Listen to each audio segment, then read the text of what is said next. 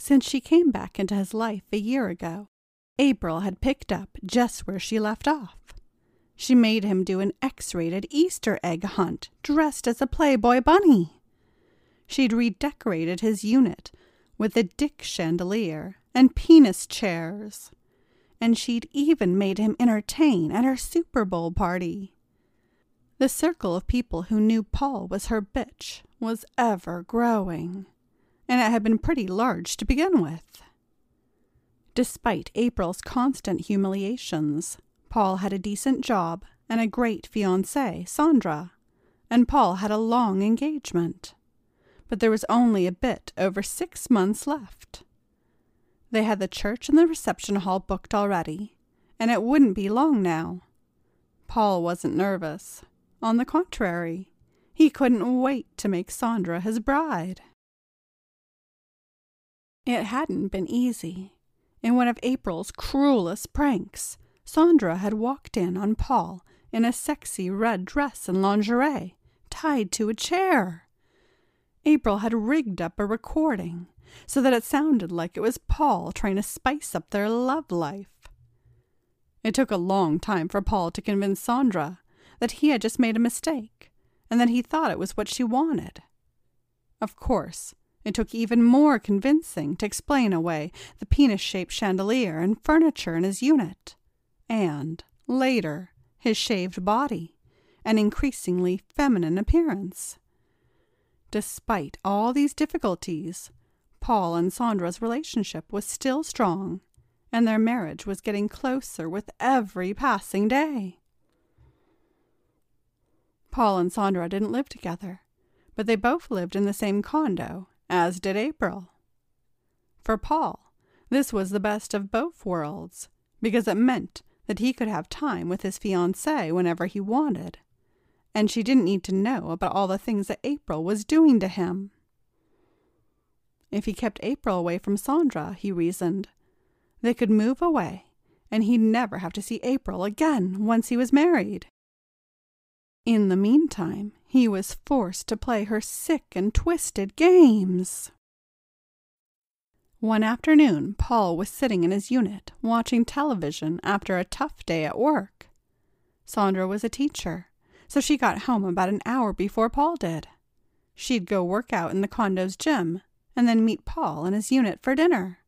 They took turns cooking, and lately they'd been ordering out a bit more than Sandra would have liked. It wasn't good for their wallets, or for their waistlines. As she stepped through the door, Sandra was in her casual post-workout clothes. She smelled great, as she always did after showering and washing her long black hair. "Hey, honey, how was school?" asked Paul. "Yeah, I'm ready for this year to end. It's been so stressful these last 2 years, and it doesn't seem like anything I do is ever enough," she sighed. "I'm sorry. June will be here before you know it," said Paul. "There was some good news today," she said teasingly. "Oh?" "I ran into an old friend of yours when I was working out." "He better not have been checking you out while you were working out, or he's no friend of mine," joked Paul. "Her," said Sandra. "It was an old friend of yours from school." Paul's face went white. He didn't even have to ask for a name. It could only be one person, and she was somebody he swore he'd keep away from Sandra, no matter what it took. He had obviously failed. "Did you know April Blackwell is living in our building?" asked Sandra. "I think I've seen her around. Why?" "Oh, I'm surprised you've seen her. She seemed all excited when she found out you lived here." "We didn't exactly leave school on the best of terms," said Paul. "Ah, that explains it. Were you trying to get into her panties and she cock-blocked you?" teased Sandra. "Believe me, getting into her panties wasn't a problem for me." "Oh, really? Why didn't I ever hear about this?" asked Sandra. I stammered Paul. "So did you or didn't you?" asked Sandra. "I never slept with her," replied Paul. I bet you've fantasized about it a lot. Yeah, sure, replied Paul. Well, you're in luck, said Sandra. How's that? We're meeting her and her friend Sarah, who you should also remember, for dinner, explained Sandra. Honey, I can't go, protested Paul. And why not? Asked Sandra. I'm just not hungry. Are you coming down with something? Asked Sandra, feeling Paul's forehead. If you're sick, she'll understand. But I thought you'd be thrilled. Fine, I'll go, said Paul. He was beginning to think Sandra might keep this dinner date without him, and that would be the worst of all possible outcomes. The foursome met for dinner at a neighboring Italian place. It wasn't bad, even if it did look like a place that probably had a mob hit every other week in the 70s, and any renovation since then was just to get rid of the blood. Speaking of assassinations, Paul looked up from his booth to see April enter the restaurant with Sarah at her side. She had a glow about her and a big, beaming smile, as if she owned the place. He knew that the only thing that brought her that kind of delight was torturing him. Paul reluctantly stood to greet the new arrivals. No need to get up, said Sarah. It's just us girls. So good to see you again, Paul, said April, taking her seat. Paul was now stuck between April and Sandra, and he could feel droplets of sweat dripping down the back of his neck. So what have you been doing with yourself? Just keeping busy, you know.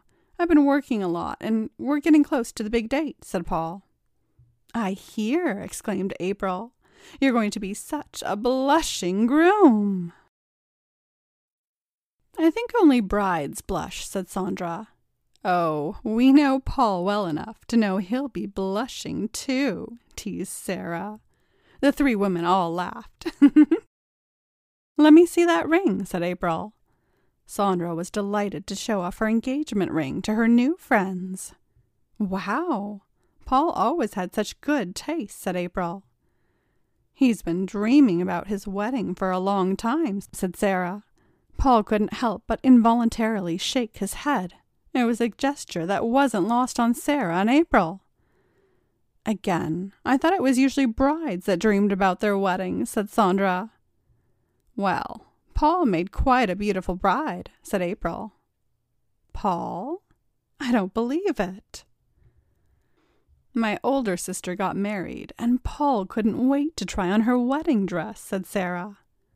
Paul, is this true? Asked Sandra.